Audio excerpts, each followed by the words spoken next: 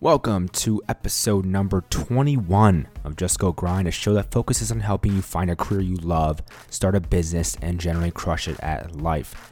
I'm Justin Gordon, your host and an MBA student in the class of 2020 at the USC Marshall School of Business. I've had my hand in entrepreneurship and business since 2012 when I launched Just Go Fitness, and now Just Go Grind. In this episode, we have Austin Belczak, who is the founder of Cultivated Culture, where he teaches people to land jobs they love without connections, without traditional experience, and without applying online. His strategies have been featured in Forbes, Business Insider, and Fast Company, and have helped people land jobs at Google, Facebook, Amazon, Apple, and many more.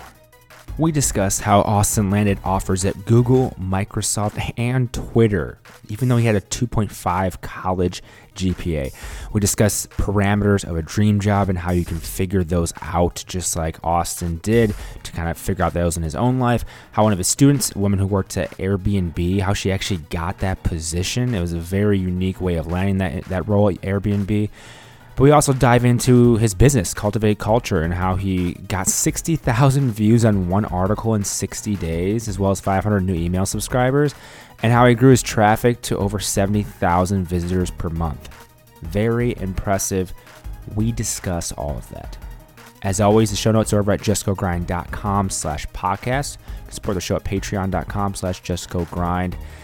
And in iTunes, please do subscribe, leave a rating and review. I would appreciate it very much so. Without further ado, here is this interview with Austin. Austin, welcome to the show. Justin, thank you so much for having me. It's a pleasure to be here. Yeah, I'm excited to have you on and have to say congrats on getting married recently. That's awesome. I appreciate it. It is best day of my life, and things have just been moving upwards from there. So no, I appreciate the well wishes. Thank you. Yeah, and you're working at Microsoft now. You're running Cultivated Culture, this successful career site, I would say. But going back to college, because a lot of people don't know what they want to do with their career, they're not sure what path to go on. I'm just curious, in college, what were you thinking you were going to do for a career? Yeah, definitely. So just to give some quick background on what I do now, I do work at Microsoft full time in sort of a sales role in partnerships. And then outside of that, I do run Cultivated Culture, like you mentioned, which is basically a site that consolidates all of the learnings I obtained during my job search through experience from other people, et cetera, that kind of allowed me to go from graduating college with a biology degree and a 2.5 GPA, pretty poor, and a job in medicine, to then transitioning into the world of tech, landing offers at places like Google, Microsoft, Twitter, et cetera. And so basically what I do at Cultivated Culture is I teach people how to land jobs they love and salaries they deserve without traditional experience, without any connections, and without applying online. So a lot of the folks in the community, it's been around for about 2 years now, and they've taken those same strategies and gone on to land jobs at Google and Facebook and Twitter and Goldman Sachs, Deloitte, any of the big consulting groups. And that's all just to name a few. It's really spans across industries at this point. So yeah, that's kind of where we are now. But to go back to your question, I love it because college is where this kind of all started for me. It actually may have started even earlier. So when I was in high school, I wanted to be a doctor. That was my big goal in life. Doctors make a lot of money. They help people. Everybody thinks you're this super smart person, and all those things sounded great to me. So I really structured my college search and my curriculum when I first got to college around the pre-med track and getting into med school.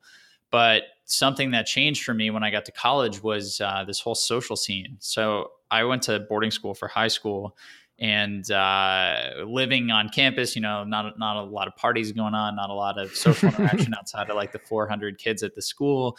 And suddenly you get to college, and now there's like all these great looking people, and they're like cars that will take you to a party with free beer. And that sidetracked me from my dreams of being a doctor. And I immediately failed chemistry my first semester. And then I went ahead and failed French the second semester, and dug myself a pretty nice hole GPA wise that was going to be hard to dig out of if I wanted to go to med school. So I figured that, after putting in all this time and then seeing it kind of wash away with a few sips of beer, I didn't want to dive back into something immediately and kind of have the same thing happen. I was a little bit vulnerable, if you will. So I kind of took the path of least resistance and coasted through college and maintained my terrible GPA. And between the summer of junior and senior year, I was kind of introduced to this medical device sales company. It was a subsidiary of Johnson and Johnson through my roommate's dad, who was a doctor. And I ended up interning with them, and I ended up taking the job. And they offered me the job before senior year, so that was gravy in my book. I could relax and do nothing all of senior Right. year. Yeah, I was set. Right, I had this job lined up.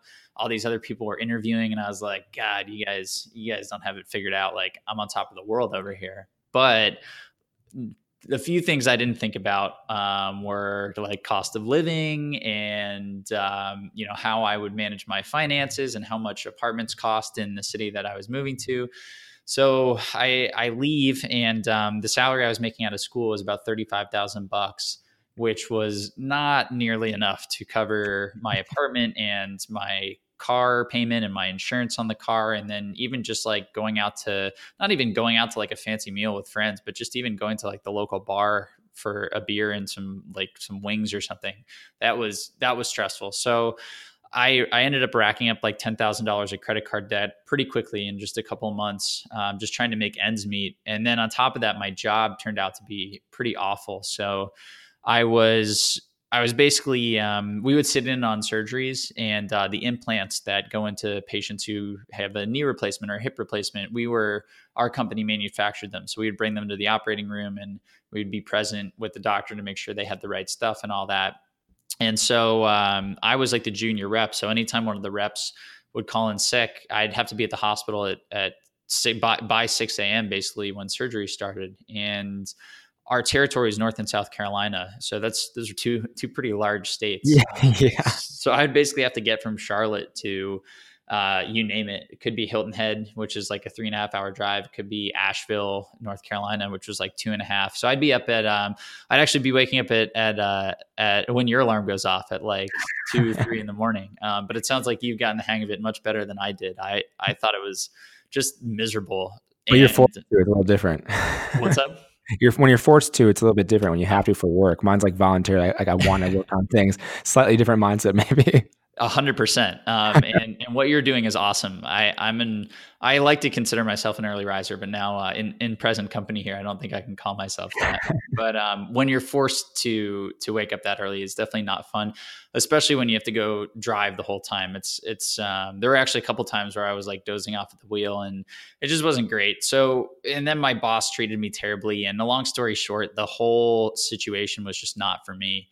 So I figured, I'm going to switch careers. And I think a lot of people struggle with what they want to do. For me, it was a pretty clear path. I had always been interested in technology and computers and the internet and things like that.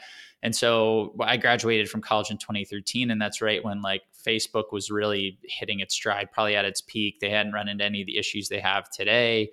Or maybe nobody knew about them is probably a better way to describe it. Yeah, that's true. But companies like Uber were, really up and coming. And Google was the juggernaut that it still is. And so I set my sights on those companies, and I figured, I spent a ton of money on this college education. Somebody should be willing to give me a chance just based off that degree, because that's what everybody had told me. And that just wasn't the case. I started by applying to those companies I mentioned before, the Googles, the Microsofts, the Apples of the world, and they straight out rejected me. And then I would go to mid-tier startups and early stage startups and companies that had tech written somewhere on their website. And nobody was really willing to give me a chance for a number of reasons. I didn't have much professional experience, and the experience I did have wasn't in tech. I had a terrible GPA, which is what most college students with little experience are judged on.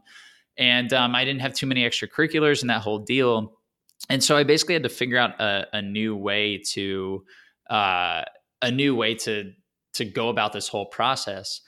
And I know we have a lot to cover here. So basically, to keep a long story short, essentially what I did was instead of seeking advice from the same people I'd always sought advice from, my parents, my friends, college counselors, I realized that while those people are all successful in their own right, they haven't done what I wanted to do. They didn't come out of college with a poor GPA and a degree in medicine and then make this transition to working at Google. And on top of that, a lot of them hadn't been in the job search. Like the people who had been in a career for a while hadn't applied for a job in like a decade. And then the people who, like my peers, other students and stuff, they're in an entry level job. So it's not like they are like have it all figured out either. So I basically shifted the way I looked at this, and I tried to find people who had already accomplished what I wanted to achieve. So I made a list of criteria that basically encompassed what my dream job would look like. So that was working in a major city like LA or New York, making over six figures a year, working for a leading tech company like Google or Microsoft. And then the final one was just doing this all before I was 26, because I didn't want to wait forever for this to kind of come to fruition.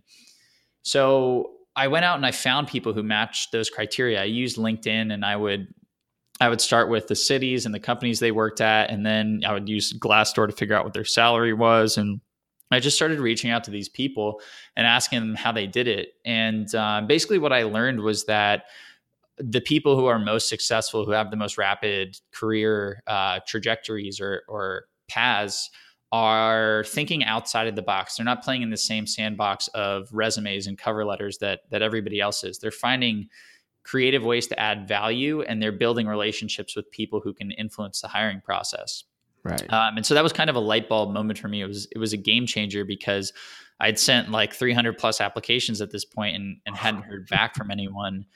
And so I was like, I'm literally willing to try anything. So I started cold emailing people at these major companies, and I would just work on building a relationship with them. I would ask them for some help. I would tell them I was really impressed with their experience. I'd get on the phone with them, and I would basically try to tease out like challenges that their team was having or initiatives they had coming up, personal goals, things like that.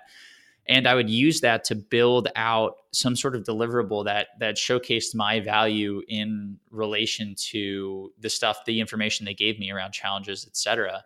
And that basically led to a bunch of referrals into companies from people that, a couple months prior I'd never met before.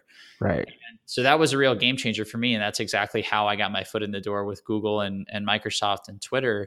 And that process took from, I graduated in 2013 in May, and I had my first job in tech in New York in 2014, and then I ended up getting hired at Microsoft in 2015. So the whole thing was about 2 years from graduating to my first day at Microsoft.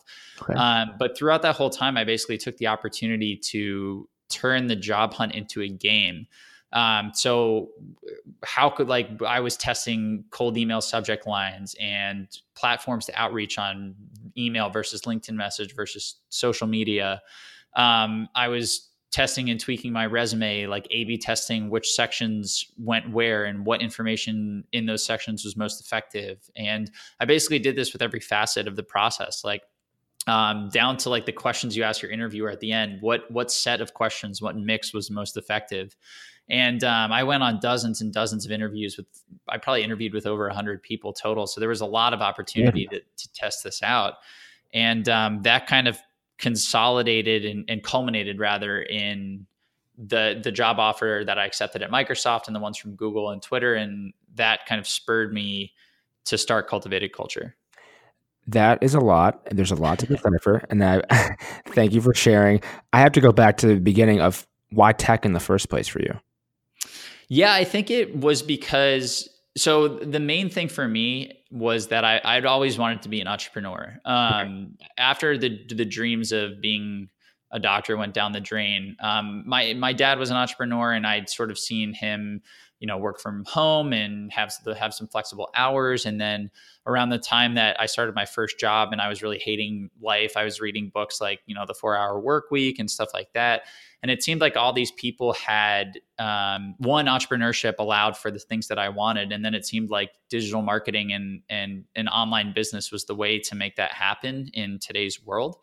And so I figured that if I was going to get to that point, I'd want to build up as much experience in the online marketing vertical that I could. And so there was a very obvious path to go from where I was to trying to find jobs at companies that were in online marketing in some capacity, and then work my way up to kind of the leaders of that space. Like Google has their AdWords platform, Facebook ads are blowing up these days.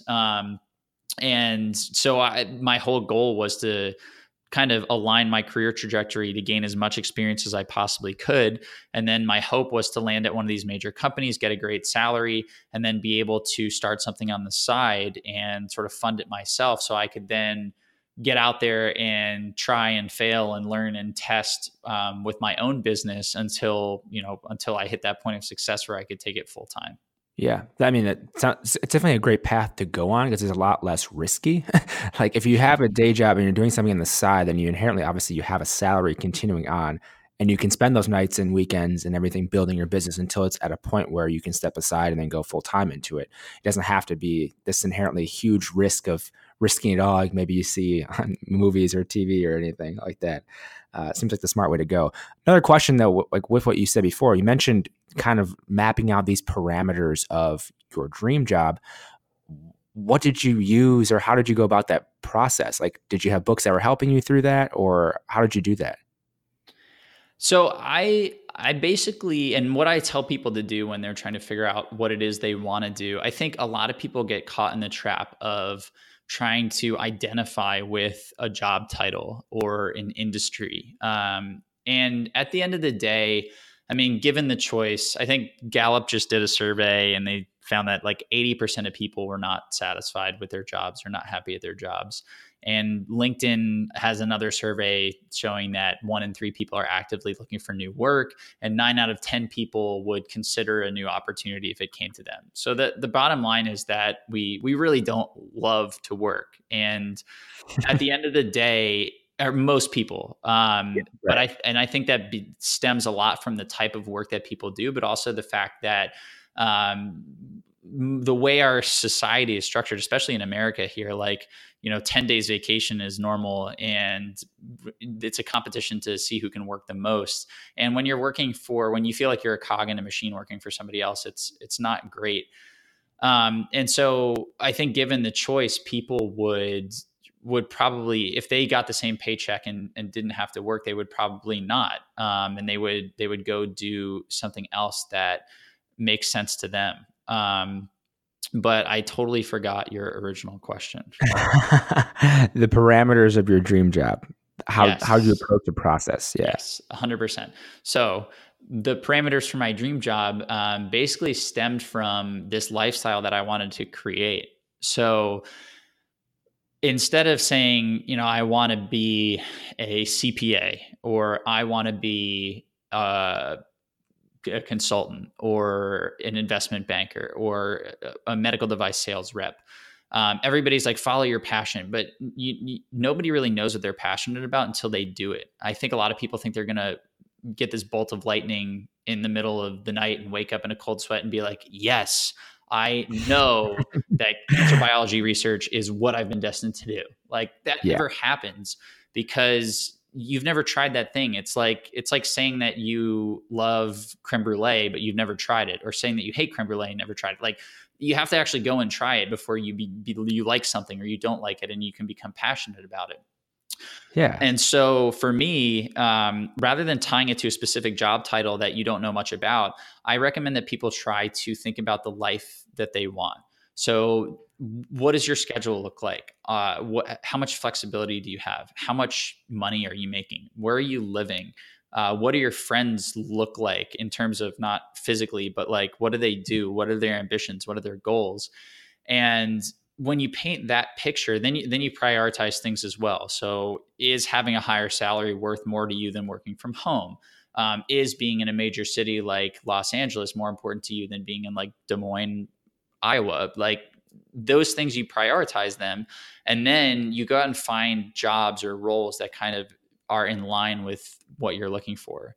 So for me, I mentioned, one, I wanted to be in a big city because it was a happening place, and I'd kind of grown up all over the place, but I never really had. Coming from Wake Forest is a very homogenous community, and I think we live in a time where that's turning out to be interesting. And so for me, I always wanted to embrace other cultures and get out there, and I wanted to try food from that other place, or go to like not a belly dancing class, but for something like that, where you're experiencing like a brand new culture and you get to soak it all in, and you're riding the subway and like Beyonce could be down the car from you, and then there's like a homeless guy sitting next to you. Like everybody is all together. And that's something that I really wanted to experience. So that's where the big city came in. And then for picking the job itself, it was really a product of how do I get enough experience so that I can go and start my own business. And for me, I always saw that, marketing and sales are really what drives a business. Without sales, you don't have a business. And the way to get sales when you're a one-stop shop, one-person shop rather, excuse me, is to be very good at marketing. And so I knew that if I could figure out a way to do that and gain experience, then that would set me up in a good position to start my own thing. And the places to be for marketing are now it's digital, it's online. And so a lot of these criteria kind of stemmed from me having a vision of what my quote unquote dream life would look like if I checked all these boxes. And then I backed into the job from there. So tech was a natural fit, making over 100K. I mean, it's always good to make more money, but when you have a goal of starting a business and being able to fund that business out of your pocket. And I also like to think ahead long term. Like I have a savings account for my kids' college or high school, and we're not planning to have kids for years. So I like to plan ahead and just be prepared. So having that salary allows me to do it. And then having all that happen before the age of 26 kind of ensured that I was pushing myself and challenging myself. So it really came from looking at how I wanted my life to look, what I was interested in, not necessarily passionate about, but what I was the most interested in at the time, and then kind of backing into the job and the profession from there. Right. And with that, was this like a period of a few weeks, just a day or two of like kind of like journaling, writing these things down? You just like, how did you go through actually figuring out these different aspects of a dream job? Because I think a lot of people don't really take the time to do it, but I'm just curious how you approached it. Honestly, the 4 criteria I came up with happened like in a couple of minutes. I mean, I just sat down, but I think it was the product of mulling this over in my head for months, like if not longer. And I just was like, you know what, these are the 4 things that I want. And it may not be that simple for some of the other folks out there. I think one of the best things that you can do is, if you're even somewhat curious about a field, just find some people who work in that field. The best place to start is with an alumni network. If you went to school, those people tend to be very receptive and very willing to help. And so if you can find people who are working in different fields, you can hop on the phone with them, and you don't have to have like the getting a job aspect doesn't have to be part of the conversation. It can purely just be informational learning. And you ask them about what they do, their career path, what they love about their job, what they would improve. And then you can kind of get a sense of how things work. And then you can even ask them, you can say like, I love the fact that you do A, B, and C, but I really don't want to be doing X, Y, and Z. Is there another position or role that you're aware of that mainly focuses on A, B, and C and doesn't involve the other stuff? And then see what they say. And if they give you a job title or role or whatever, then you just go out and find those people and talk to them. And it's sort of an iterative process, but especially for people, if people are still in school, be it grad school or undergrad or whatever,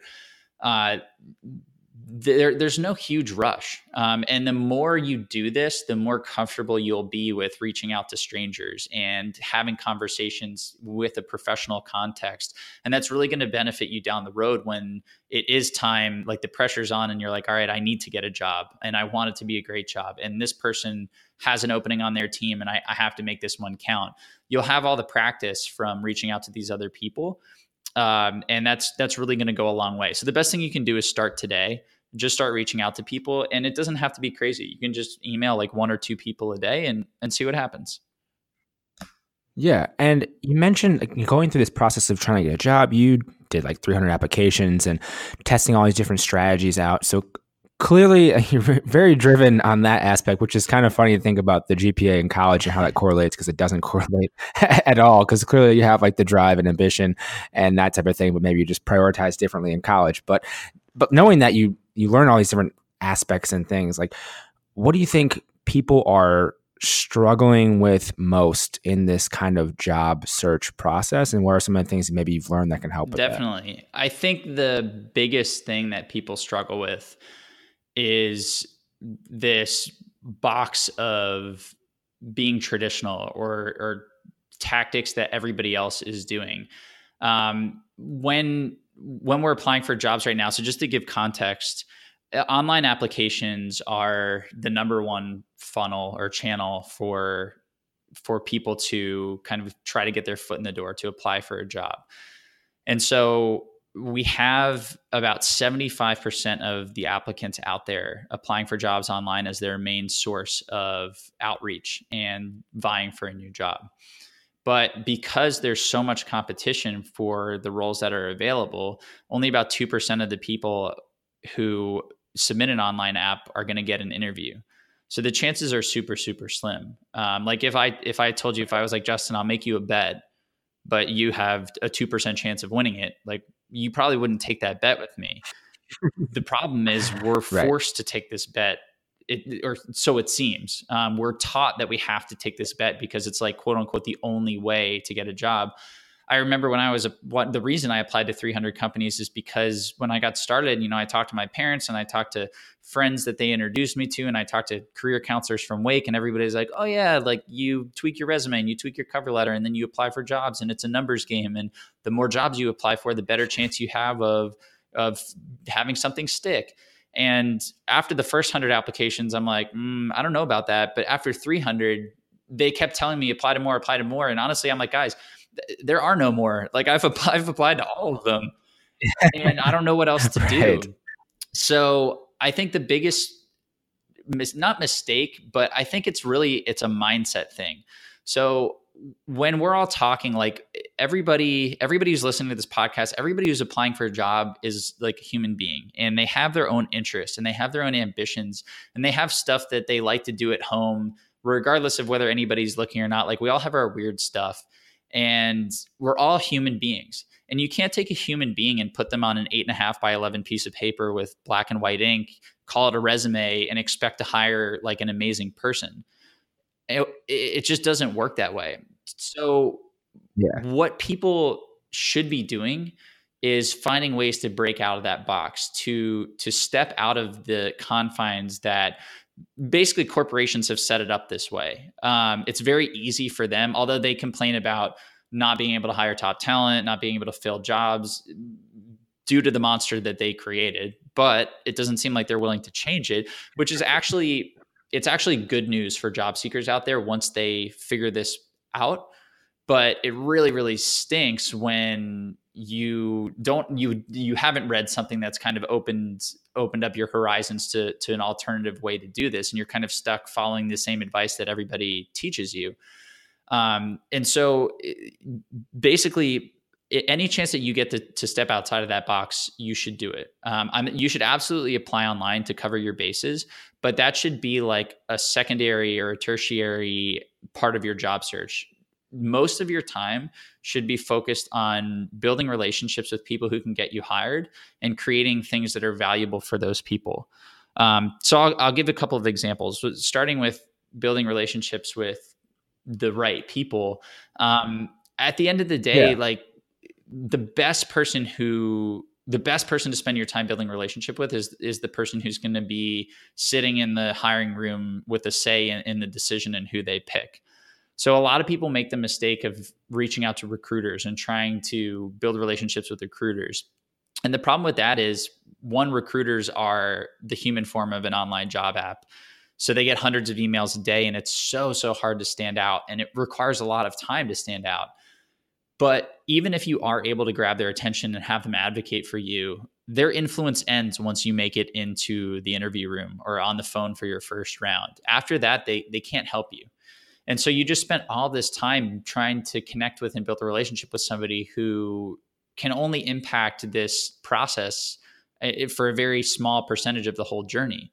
But if you go out and find somebody who would be your peer, maybe sitting next to you, or your manager if you got hired, not only can that person refer you into the job, but they can advocate for you throughout the interview process. And then they can advocate for you in the room where the hiring decision is made. And chances are they're not getting bombarded with emails from applicants. So it's going to be a lot easier to grab their attention and stand out and build a relationship with them. So this is really a case of it's like an 80-20 rule. These are the 20% of people who are going to give you 80% of your results. So, yep. So if you can find those people and hone in on them, that's a great place to start. And then building relationships is much more of an art than a science. I think everybody is looking for like the networking formula, but I think it's important to understand what networking is not. Networking isn't going to job fairs or meetups and shaking a bunch of hands and asking people what they do and hoping that they're like, yes, I'll give you that job. Because everybody, the person you're hoping will give you a job is hoping that you'll give them a job. And it's just a whole mess. But if you really get selective about who you network with, networking becomes much easier, because you can think of it like making a new friend. In my case, I was talking to these people at Google, and I was working at like this crappy medical device sales company. So it was very easy for me to get excited about what these people were doing. I thought they were like rock stars. They're working for this amazing company. It's like the coolest thing ever. And so it was very easy for me to get invested in them. And then on top of that, I think people get stuck on, how do I provide value? But value isn't nearly it's not as hard as you think. I think a lot of people think you have to come up with this like radical game changing thing that will change this person's life. And now like you're best friends and it's a whole deal. It's really a bunch of small wins that add up on top of each other.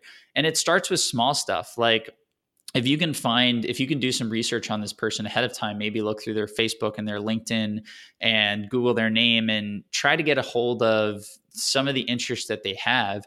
If you can kind of back the conversation into that from the get-go, you immediately bring the professional barriers down, and it's a little bit more personal.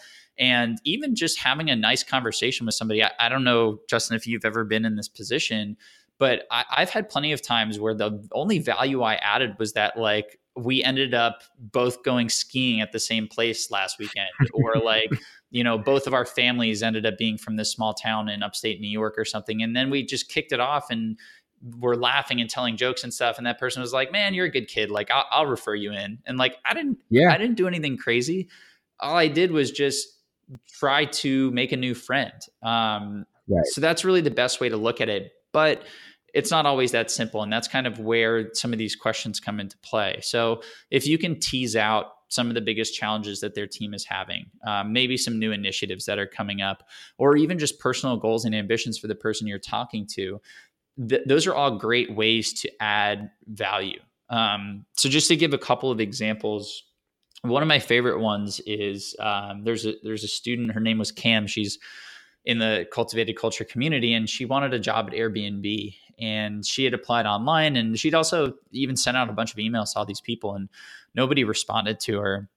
So she went, and one of the best things you can do if you can't get the info out of the contact is to go find the company's customers. Nobody's willing to be more brutally honest than the customer.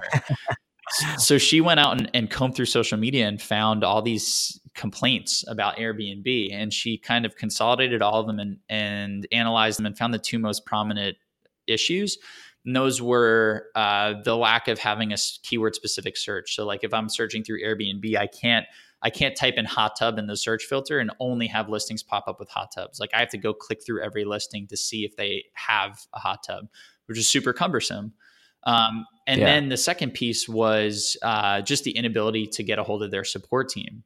So Cam, she screenshotted all these real examples from social media of these people complaining about things, and she put that onto a slide. And then the next slide, she basically, or the next couple of slides, she talked through two ideas, and she included mock-ups for how Airbnb could include a keyword filter in their search and what that would look like and how the results would render.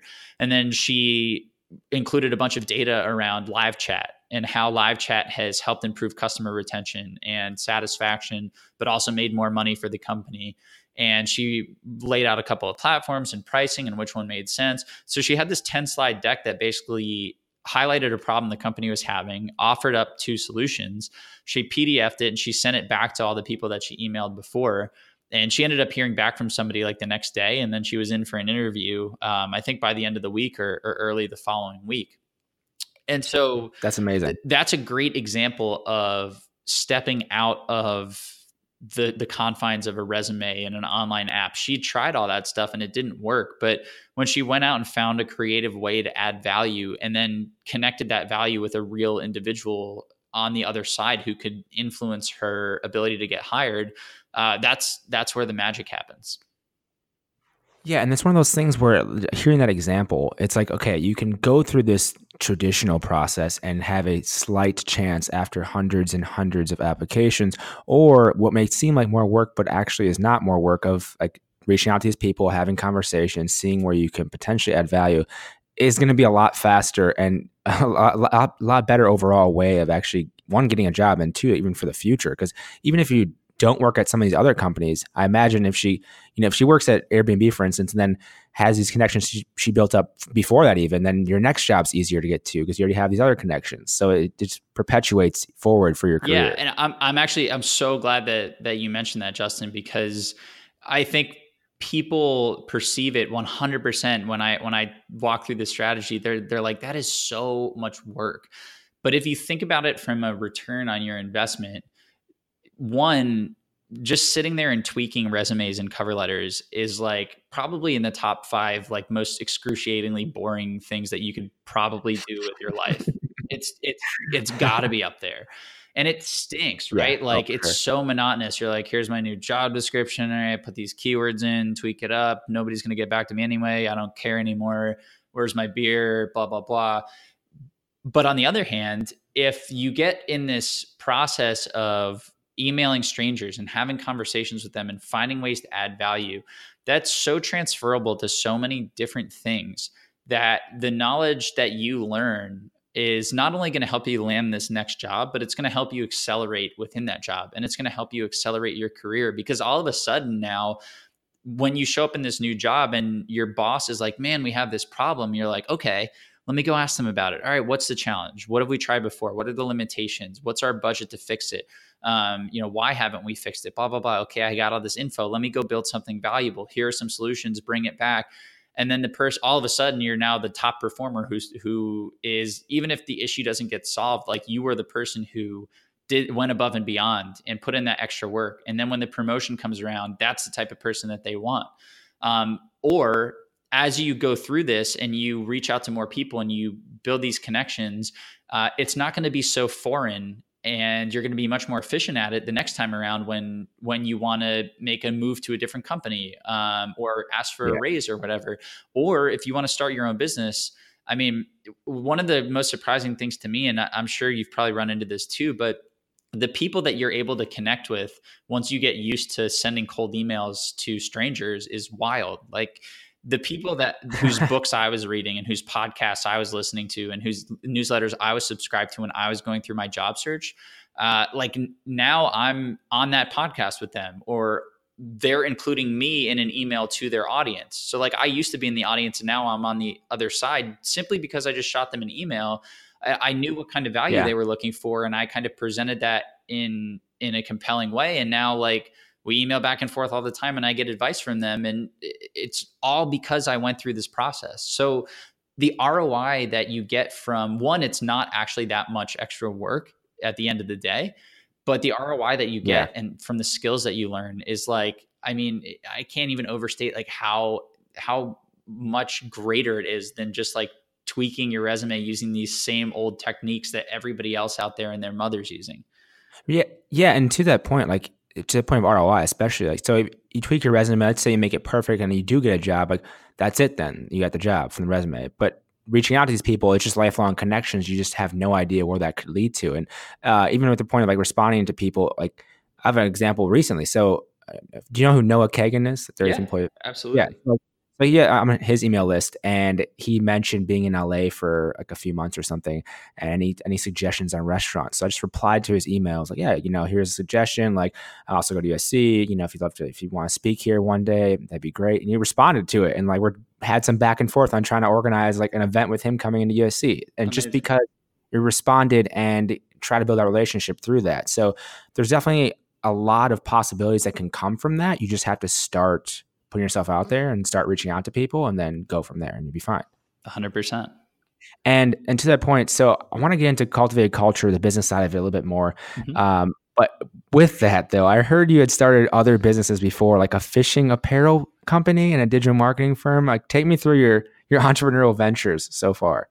Nice. I don't know how you dug that one up, but Lots of research, Austin. yeah, no. So, I mean, that was like the first ever being a biology major. Once I knew that kind of my doctoral dreams were over, I tried to get involved with business in college, and so I signed up for an entrepreneurship minor, and then they had this like 3 month summer business accelerator. So you basically Okay. it was for liberal arts majors, and you basically signed up, and you would get like a crash course in business. So you took finance and you took accounting and you took marketing and all that stuff.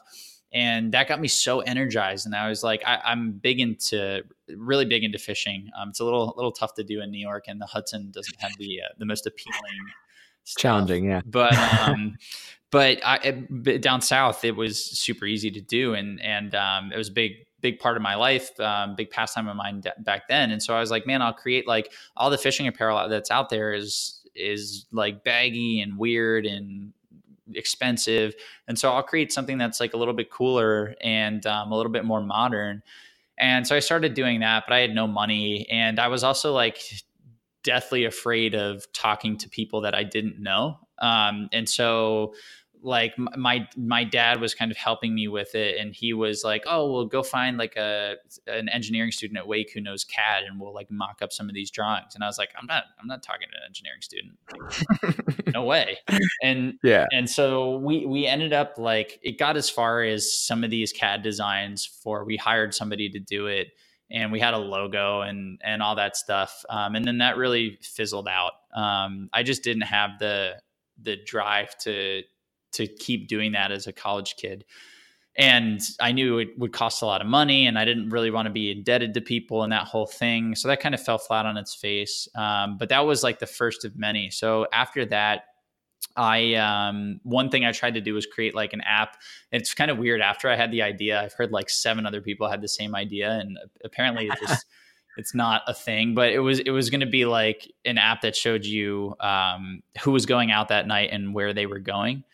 So like very relevant for college kids, and also potentially relevant in a big city. So you could see like, instead of texting 20 friends and being like, what are your plans? You could just see who planned to go out that night. And then you could hit those people up, and then blah, blah, blah. And then while you were out, if you wanted to go meet your friend at a bar, you could see where they were and all this other stuff. So I actually hired somebody to build an MVP of that. And I had like the stuff mocked up. And then like right as we were about to get started, I did some research, and like 2 companies with the exact same idea and exact same app launched, and they were like funded and all this other stuff. And I was like, all right, I don't think with my zero savings and very menial salary, there's no way I'm going to be able to compete with that. So that idea kind of fell by the wayside. And the one that did kind of work was actually the one that I used to get my job. So I did I taught myself, being with my science background and not having any experience in tech, I ended up teaching myself like Google Analytics and Google AdWords and online marketing just through some free courses and starting my own blog. It was a music blog. And I learned a little bit about SEO and how to get stuff ranked. And I ran like $50 worth of ads a month to it just to see how the platform worked. And then I kind of took that experience and I pitched it out to as many small businesses as I could find. And eventually some folks in real estate bit. And so I kind of grew it out from there. And I basically generated leads for real estate agents at a fraction of the cost for what they were getting from places like Zillow and Trulia. And so I used that experience. I only had a couple of clients. It wasn't like a game-changing money, but it was additional money on the side. And I used that to pay down my debt. And then I also used that experience to kind of leverage my abilities when I was applying and interviewing at Google and Microsoft, et cetera. Awesome. And you said a music blog was one of the things that caught my attention. Yeah. I was, I still, music is like a big thing for me. I'm always trying to keep up with the stuff that's going on out there, but much more so in college when you have a lot more time to do that sort of thing. And so this was back when like electronic music was really becoming like a thing, and all these blogs were popping up and you could find your new music there. And so I was like, this is cool. Maybe I'll do my own thing. So that's basically what it was. Like all the music that I'd find, I'd post my favorite tracks on there and then do a little bit of research about the artist and the song. And I'd read a little blurb about it. And that was pretty much the whole site. And I think it maxed out at like one day, one time it had like 100 visitors, and that was like incredible. But normally it was like 2 a week or something. Yeah. But I'm curious, like you have this interest in music and then you decide to do this, even from, you're very entrepreneurial, but where does that come from? You're like, oh yeah, of course, I'm just going to start a blog then. Like, how does that materialize for you? You're just like, you have an idea and just, I'll just do it. Yeah, pretty much. So we mentioned like the motivation not correlating with the GPA. It's really hard for me to get into things that I'm not interested in. But when I am interested in something, it kind of becomes a bit of a black hole. So it can be anything from entrepreneurship to, God, there's so many little things. So like in high school, I had a summer where I was working at a hospital and I was super bored, and I was like, all right, I'll learn to play the guitar. So I went and bought a cheap guitar, and then I spent like all of my free time on forums and practicing like 6 hours a day. And I just got consumed by it. And like most recently, this is a little off the cuff. And again, as I've mentioned many times, guys, with my 2.5 GPA, I'm not a doctor, but fasting is something that's really interesting to me. So I heard about it on a Tim Ferriss podcast, and I did some research on it. And they're basically showing that fasting even in healthy individuals, it basically pushes this process called autophagy. And basically what that does is your body breaks down damaged cells, and it takes the individual components from those cells and it uses them as building blocks for new healthy cells. And so basically what they found is that in cancer patients specifically, if people are fasting, they just do a 2-3 day fast before their chemo treatment. The treatment is much, much more effective and far less destructive. So I thought that was really interesting. And now they're starting to test this out as sort of a preventative measure in people. So that's something that's like, I've gone down the rabbit hole with. Anyways, a bit of a tangent, but so if I'm interested in something, it's very easy for me to just, I'm a big fan of just go take action. And that's good and bad. Like I get very impatient and I just start things, and sometimes I don't always plan them out. But I think I would rather, that's been more beneficial than, I've seen plenty of people who like to have all their ducks in a row and then they never end up getting started. So yeah, I've seen it over and over again with your friends of mine or other people you hear of who have an idea and don't do anything. And typically my advice is just get started, because if you at least get started and make some type of progress, you'll either figure out if it's the idea is good or not, or you'll stop. And that's fine. You move to the next thing versus not taking any action and nothing happens, or debating it for like a year or two. And then it's just like, what have you produced so far? You could have done XYZ things in like 3 weeks and you've done nothing so far. So I think that's important. And overall, I think it's a net positive to just to lean towards just starting something if you're interested in it versus not. So I think it's helpful. 100%. Yeah. And it's always funny. You get people who have all their ideas. And then even more so now that like, as my site's grown and I've met people, I'm always like, oh yeah, you want to do that? No problem. Like I know a guy who does that. Here's the first 3 steps to get started. I'll introduce you to him. And then they're all like, oh, whoa, like, no, I didn't mean like, I didn't actually want to do the work. Like I just had this cool idea and it sounded nice in my head. It's just funny, right. But yeah, no, I think the best advice is to just take it one step at a time. Like you want to start a music blog, like just figure out how to start a website and then take the next step and the next step. And it's more about bite-sized pieces than trying to figure everything out and execute it in like a week or a month or whatever. Yeah, exactly. And to that point, so you starting Cultivated Culture, that idea to actually use what you've learned and turn that into a site, a website, how did that happen? Yeah, that's a great question. And I think this is for the people out there who are struggling to take action. I think one of the big things is failure, right? People don't want to sink in a bunch of their time and then have something fall flat on its face. But what I found is that anytime I've gone and done something, even if it seemed like a failure at the time, it came back to help down the road. So like the music blog, with my whopping probably total of 500 visitors over the course of 2 years, it didn't make me a billionaire, but what it did teach me was how to set up a website on WordPress and how the platform worked and how to create blog posts and all this stuff. And so doing that for 2 years, a little bit every day, now when I graduate or when I got my job at Microsoft, I had a bunch of people coming up to me and being like, hey, I knew you were terrible at school. Like, I know your grades sucked. And I know that you were in medicine and now you're working for Microsoft. Like, how did that happen? And so after like the 20th person asked me that, I was like, all right, maybe I'll take some of the stuff that I learned and consolidate it into a blog post, because I went out and I did a bunch of, I going through the job process myself, I probably read all of the major articles on all of the topics that you possibly could.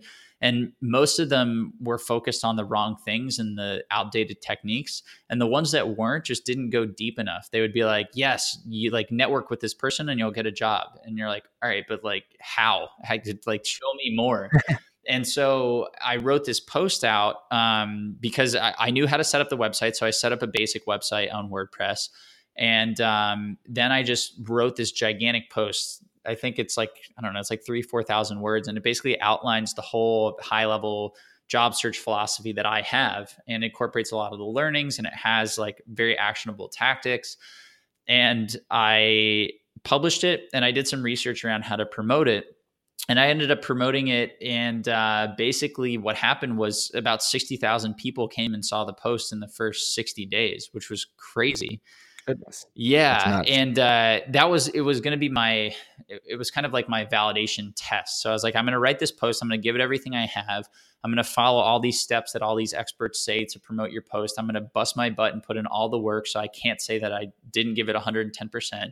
And if people like what is written in here, then maybe this is a business. And if not, this will be my like 4th failed venture, and that's fine. So you'll find out. And so I wrote the thing and I promoted it, and people loved it. I got all these replies saying like, thank you. I knew there was another way, but I was so fed up with online applications and it felt like a black hole. And I just got such a great response from all these people that I was like, okay, maybe we're onto something here. And that's when I really started kind of fleshing out the website. And I think I got my first 500 email subscribers just from that post in the first 60 days. And so now I had an email list, and I would, all of these things that all like the experts tell you should be doing, like they were sort of, these were the beginning stages. It felt monumental at the time. And it, given the time frame, it still is kind of cool to think back about, but that sort of validated that this idea has legs, and maybe I'll run with it and we'll see what happens. And here we are a couple of years later, and it's still going. So, and that's incredible, and congrats on that, because that is a ton of progress. But you can't just say that and not mention some of the details. Sure. So yeah. I have to dig deeper. What were some of the things you learned about in terms of how to promote that? And I listened to this on other podcasts, so I have an idea. But Can you walk us through like what your process was for promoting that and preparing for that to have this huge launch of like, thousands of people Yeah, coming to for the post? sure. So I'd say that by far the most effective thing that I did was I'd go out and I'd make a list of the most like the influencers in the space. And I would use a couple of different metrics. So there's a site called similarweb.com that will tell you how many visits a Yep. specific website gets. And then there's this thing called Clout, which is it came out like forever ago and it's still hanging around. But basically, it's like a consolidated score of somebody's online influence. I don't know if you've heard of it, but I have. I've nice. checked it out. Yeah. Yep. So they have a Chrome extension, and it will basically, if you find that person on Twitter, a little orange blurb will pop up next to their name with their Clout score. And so you can basically assume that somebody with a Clout score above like 45 or 50 has like a very, very substantial following. So basically, what I did was I found all the people that I possibly could in my industry who had a decent amount of traffic going to their site and had a decent Clout score. And I tried to find articles that were relevant to what I wrote. And then I would just link to them in the post and I would mention them by name.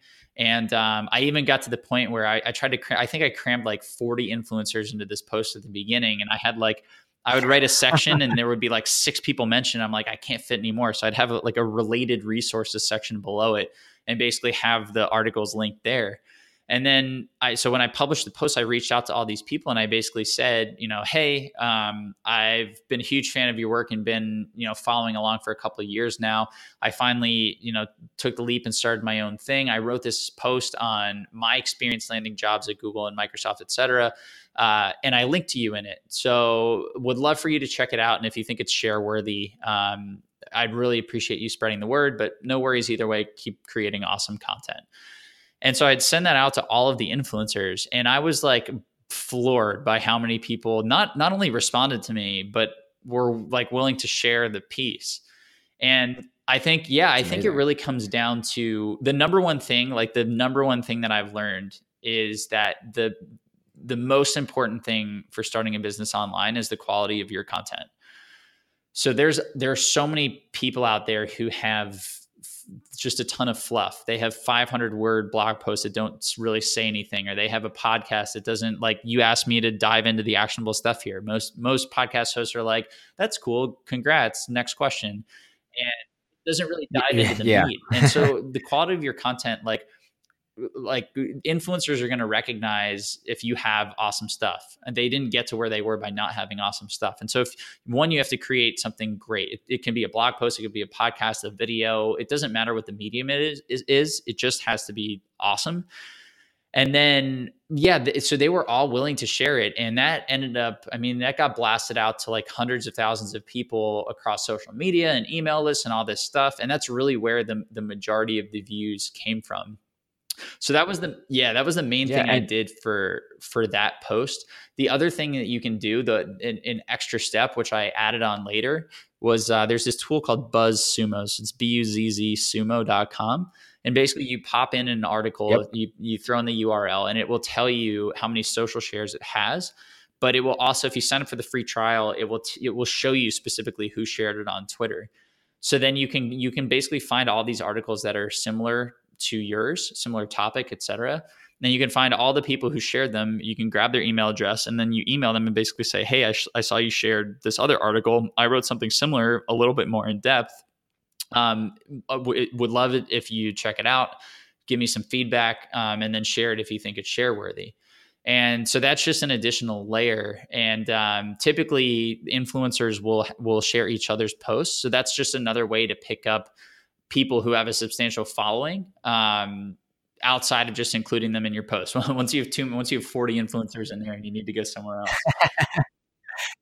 Yeah, you have other strategies from there. I'm curious as to where you actually learned some of these strategies from, because I know I've heard of some of these, and I think for me, like Neil Patel has a lot of digital marketing strategies, and he's a really smart guy in the industry.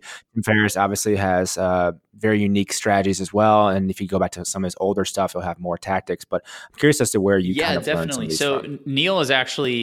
Neil and Tim are the two people that Neil, Tim, and Ramit Sethi are the 3 people that I still follow. I've pretty much unsubscribed and gotten rid of all of the other people that I used to follow, mostly because now you get to a certain point where you realize what's fluffy and what's not, and you also don't have time to read a million things a day. So I love Neil because his SEO stuff is it may not be like the most incredibly granular tactical stuff, but it covers the basics so well that if you follow his advice, Yeah. it's really going to help you. I mean, a couple of the tactics that he taught me recently, just this year, took my site traffic from like 8,000 visitors a month to about 70,000. And that was almost 100% based off of a few of the posts that he had. So again, it comes down to not just reading it, but taking action and being willing to experiment a little bit.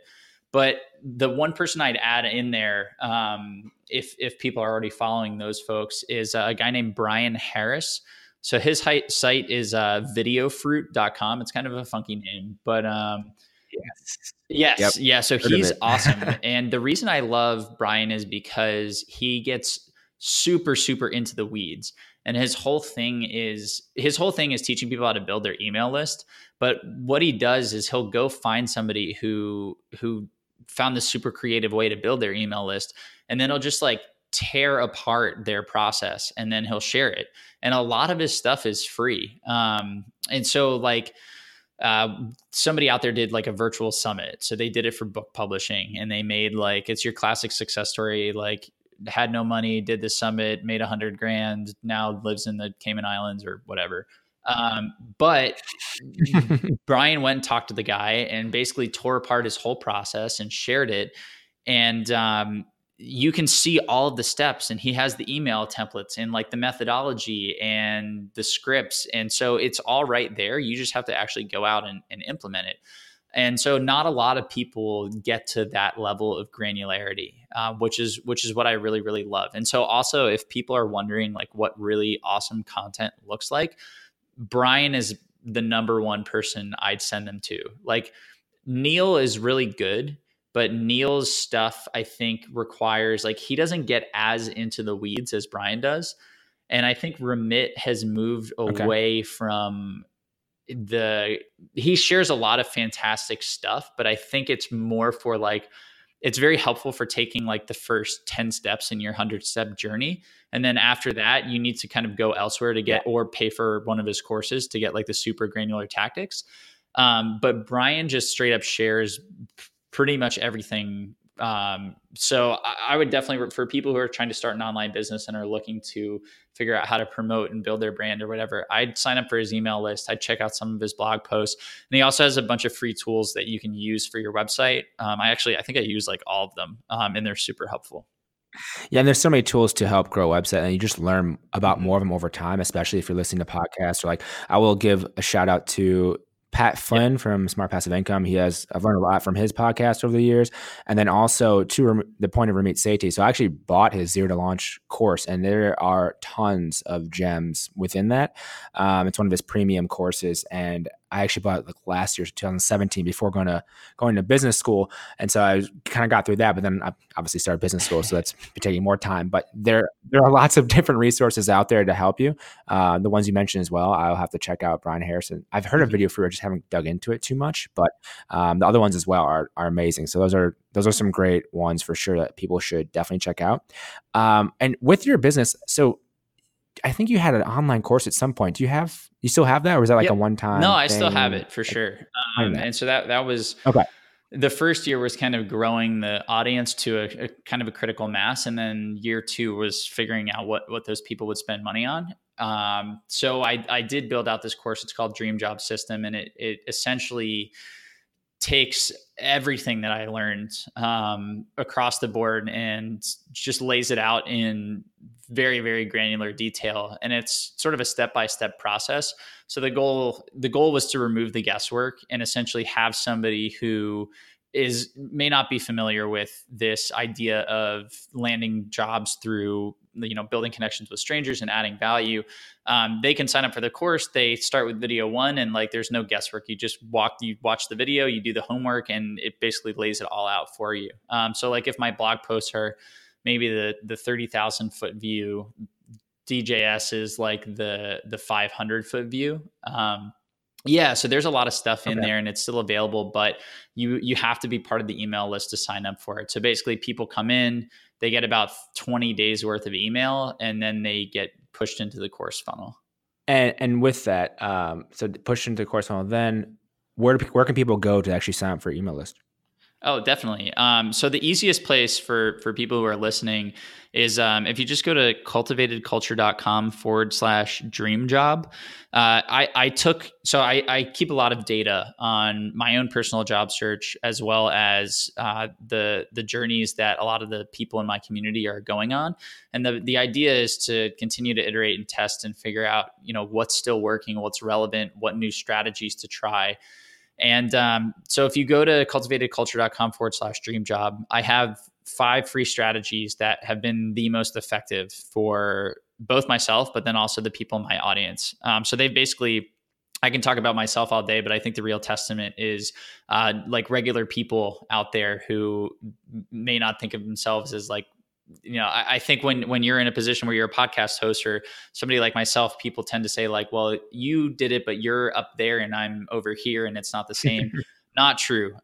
All these people who are just ordinary, regular, amazing people, these are the 5 most effective strategies that have helped get those people hired at Google and Microsoft, Amazon, Apple, all without applying online, many of them coming from non-traditional backgrounds. So if people want to go grab those for free, it's cultivatedculture.com/dream job. And then you'll be added to the email list as well.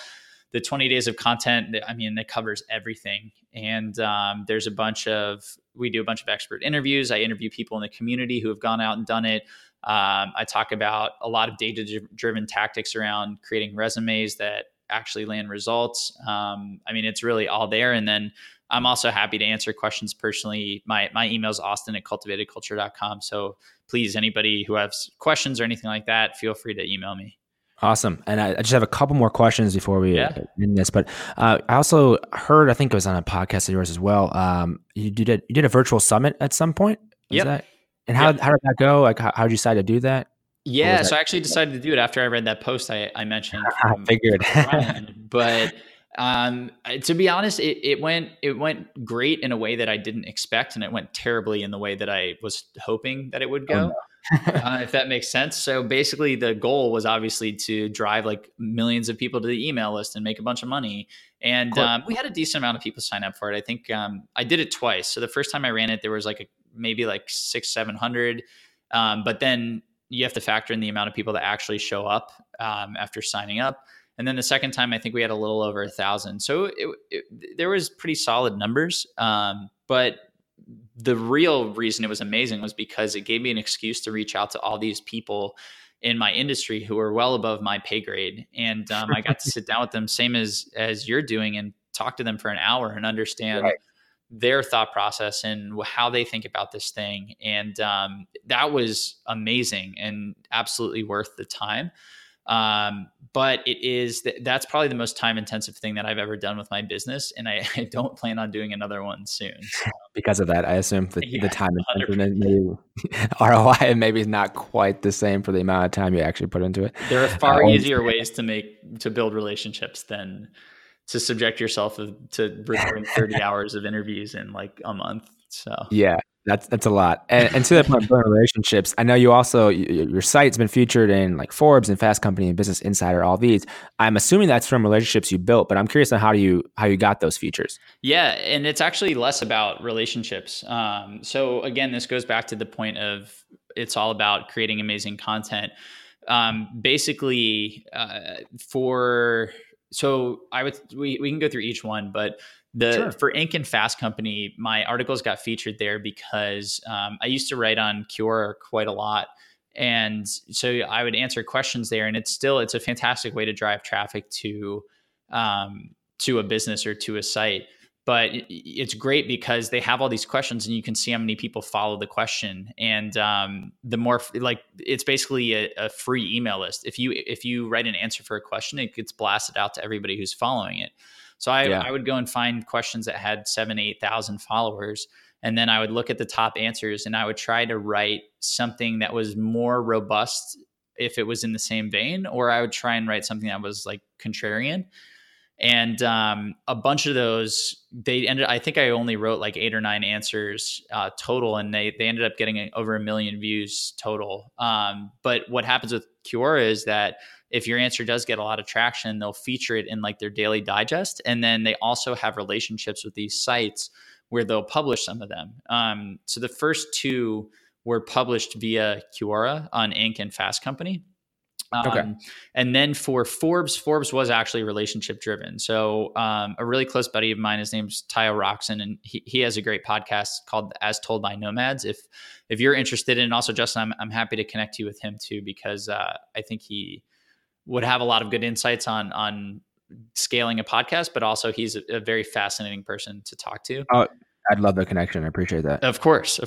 But yeah, so he had written this article for a Forbes column that was basically around, I think it's about new grads getting jobs, but it's more from the employer's side. So how to hire well out of college. So that was the Forbes feature, and that was relationship driven. And then Business Insider came from Medium. So I cross post all of my blog posts to Medium. And Medium's awesome because there's an audience that already lives there. They have people who come to the site and they're ready to read and they're ready to engage. And then within Medium itself, they have these publications. So you can basically think of them as like, if Medium was a newspaper, they're like the columns or sections within the newspaper. But people follow them individually. So you can find like the top publications that have a lot of followers. And I pitch. I've built some relationships with the editors at those places, and so I would cross post any of my stuff on my site to Medium, and then I would add it to these publications. And it turns out that there's a bunch of people from these major publications like Forbes or Business Insider or whatever who kind of scan through articles and they look for content to add to the site. So one of the articles I wrote, somebody at Business Insider found it and they reached out to me and they asked if they could cross post it, and of course said yes, and then asked them, how can we keep doing this? And so they gave me the name of an editor, and so I would send my articles to her, and then unfortunately she left and I haven't been able to find anybody else. But it's really all about like the best way for anything, like for all of this stuff, the best thing that you can do is write great content and then spend as much time promoting your content as you do writing it. So you can go through the tactics that I mentioned before to get the word out with social shares. SEO is another great thing to do, but that takes a long time to kick in. But the more that you can promote your posts and get them, like write guest posts, cross post stuff to Medium. We're talking really only about blog posts and writing here, but the more visibility you get behind your writing and your brand, like the more people will see it and the more opportunities will present themselves. Like all the publications I mentioned, I got into each of them a very different way. So it's not like I have this like special strategy that works every single time. It's really just, I just sit behind my desk and I crank out articles and then I promote them, and that stuff has kind of fallen into my lap. Yeah, and to that point, I have to ask you, Austin, how do you decide on, I'm going to do Quora answers versus obviously Medium's your other articles, or I'm going to write an article. Like, how do you manage the process of creation week to week or month to month and guest posting, everything? Yeah, no, it's a great question. So I actually recently have gotten rid of everything except for writing content on my own site. Okay. So SEO is kind of my informal background, but a lot of what I taught myself when I started learning about digital was around SEO. It's really attractive because you can have 1 million Twitter followers, but unless you're constantly posting on Twitter, you're not going to get more traffic and you're not going to get more followers. And that goes for any social media platform. And then paid ads is, as soon as the money stops flowing, then the ads stop flowing and the traffic stops. But SEO, if you can figure it out, that's an evergreen source of recurring traffic. And so that was really interesting to me. But SEO it's very complicated.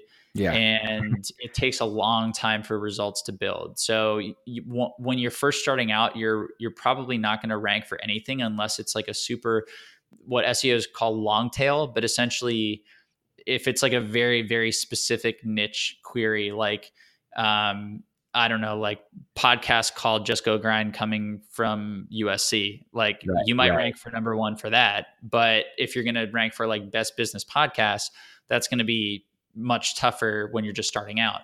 And so it does take time to kind of build up your site authority. But now that mine's in a good place, basically what I've done is pushed everything off to the side. I just write articles for my site. And essentially what I do is I type in a keyword for something that I know my audience is interested in. So, like I just wrote one on phone interview tips, and I'll go look at the top 10 results on Google, and I'll look at the quality of their content and how long it is and what they wrote about. And then I'll basically try and write something that's 300% better. So I'll try and write it so it's 3 times longer, so it includes everything they have, and then 200% more images, more videos, more resources, more tips, more tactics. And basically Google is just it's all about user experience. Google wants a user to search for something and immediately find the most relevant and helpful result. And so if you pack everything you possibly can into one post, one place, Google's going to recognize that, and their algorithm is like insanely smart at this point. And so you can rank for a lot of those terms just by having like far superior content. And then there's a whole bunch of aspects on the technical side that you have to be aware of that I kind of spend the rest of my time on. But for me, I try to write at least one article a week. That's kind of the goal. And breaking that down, I found that it's helpful to do it daily. So I started by writing 500 words a day. And now I've bumped that up to 750. So basically I just try to crank out 750 at a bare minimum on a daily basis.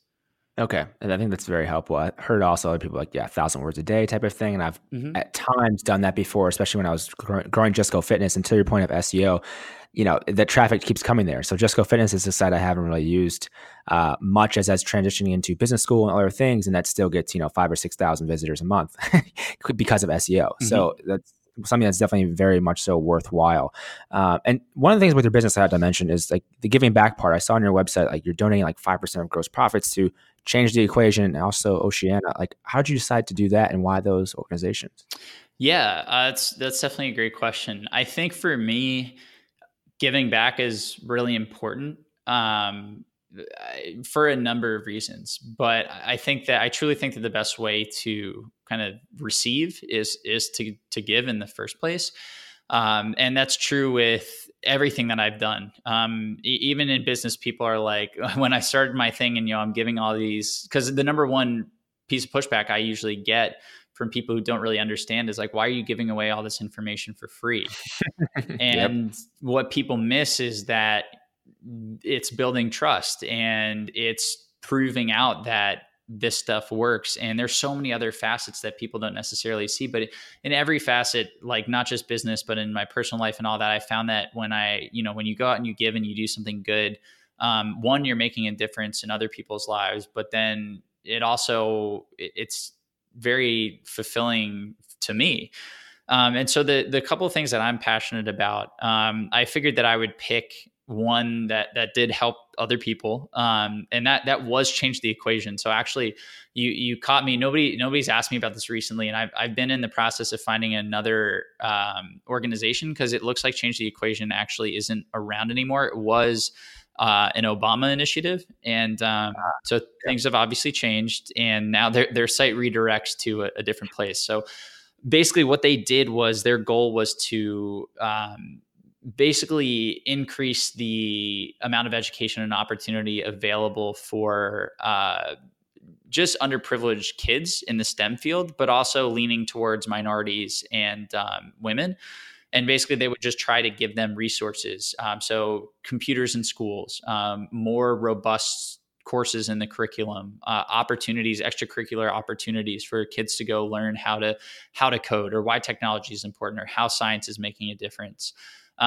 So that was really important to me, because I do think STEM is really everything, the way our world across the board is going, STEM is driving that. So, increasing the longevity of the human race and building technology that makes things easier. That's all coming from the STEM field. So that's really important to me. And then Oceana is really important to me because, as I mentioned, fishing was a big part of my life. And, I love going to the beach. I love the ocean. And it's just sad what's happening now. Like the ocean is being taken for granted big time. I mean, there's so many crazy facts. Like you hear about the island of trash that's like the size of France or twice the size of Texas, that's floating out in the Pacific. But then it also comes back to us, like all the toxic stuff that we dump in the ocean, fish that gets into, like fish eat it and they absorb it and it gets in their meat and then we end up eating it and it's bad for us. Not to Right. mention that like we're almost fished out of some species here. So this is just kind of my way of doing my part right now. Like my goal eventually down the road is to give back more with my time. But with the full-time job and growing cultivated culture, the best that I can do right now is donate money. So that's why it's a core part of, and then also people signing up for the course are making a difference whether they know it or not. So that's kind of where that Right. stemmed from. Yeah, and I think that's awesome that you're doing that. I think especially just having that mindset of giving back however you can, whether it be financially, whether it be with your time. I think it's important because we all had help along the way, and if we make it things better, like it's just one of those things that it's just good to do. Like it's just the right thing to do, as Gary Vaynerchuk would say. Mhm. It's just do the right thing. And to that point, the last thing I just want to ask you is like, what's next for you with your career and cultivated culture? What's next? Yeah, no, it's a good question. Things are kind of in an interesting place now for sure. There's a lot going on at Microsoft. There's been a lot of really good changes actually with our team and the structure and stuff like that. So there's some opportunities there that I'm looking into. And then with cultivated culture, really more of the same. So the two main things that I'm trying to do are, one, double down on the SEO. So I've been sitting at that 500 word limit for a while, and I just upped it to 750. And my goal is to kind of keep upping that to crank out as much content as I possibly can and get it ranked. But then the second piece is really focusing in on building deeper relationships and being a bit more active with the community itself. So like last night, actually, we just did a live resume review where I had a bunch of people submit resumes from the community. I picked out two. They hopped on a call with me. We invited everybody from the community. And I think at one point we maxed out the Google Hangout, and we had like a bit of a line, but they came, showed up, we reviewed the resumes, we answered some questions. And it's just really awesome to, like, when you're sitting behind your computer and writing and it's all just you and it's kind of lonely, like you lose sight a little bit. But then when you like get in this environment where all these people are showing up because of this thing you created, it's really, really energizing. But on top of that, it makes it a little bit more human. Like one of my biggest pet peeves is these online businesses that make it seem like, I have this mansion, or like I did all these things, and like you too could be so lucky to learn from me, so you could do it yourself. And then it's all like an automated drip sequence with like pre-recorded videos and all that stuff. And if they're valuable, that's great. But I think the big thing that a lot of these people are missing is just really connecting with the audience. Like, to me, like everybody in my audience is like, they're where I was a couple of years ago. They're just looking for that little bit of an edge that will take them to the next level so that they can be the person that they dream about being every night when they go to bed. And so just Right. interacting with them and talking to them one-on-one is something that's really important to me, and something that I'm making a larger priority moving forward. So those are happening monthly. If people do end up signing up for the email list, we're going to do resume reviews. We're also going to do Q&As. So a little bit more open, but basically just show up, ask burning questions. I'll answer them for an hour, and then we'll do it again the next month. So yeah, those two things. And then there should be a lot more content coming out that hopefully will answer some of the big questions that the content on the blog currently does not. Awesome. That's exciting. And where should people go? I know we mentioned earlier, if you want to just reiterate, like where should people go to find out about you, your site, learn more about everything you're Yeah, doing? definitely. So again, you're always welcome to email me. I respond to everything that comes through. So it's Austin at cultivatedculture.com. And then if you do want to get the strategies I mentioned before, you can find them at cultivatedculture.com/dream job. And that will also sign you up for the email list. So you'll get all the emails about when those resume reviews are happening, any other big initiatives that are going on, and along with like about 30 days of the best advice that I have to offer. So hopefully we'll see you there. But if not, Just Go Grind is a great place to take your life to the next level too. And we'll link to everything as well in the show notes, justgogrind.com/podcast. Austin, thank you so much for coming on. This was awesome. So many things we went through. I have even more questions, maybe a round two, maybe an order at some point. But thank you so much for the time. Definitely, Justin. No problem. I'm looking forward to round two. Thank you so much for listening to this episode of Just Go Grind. As always, the show notes are over at justgogrind.com/podcast. And you can support the show over at patreon.com/justgogrind. And please leave a rating and review over on iTunes. It does help more people find the show. Hope you enjoyed this episode. Have a great day.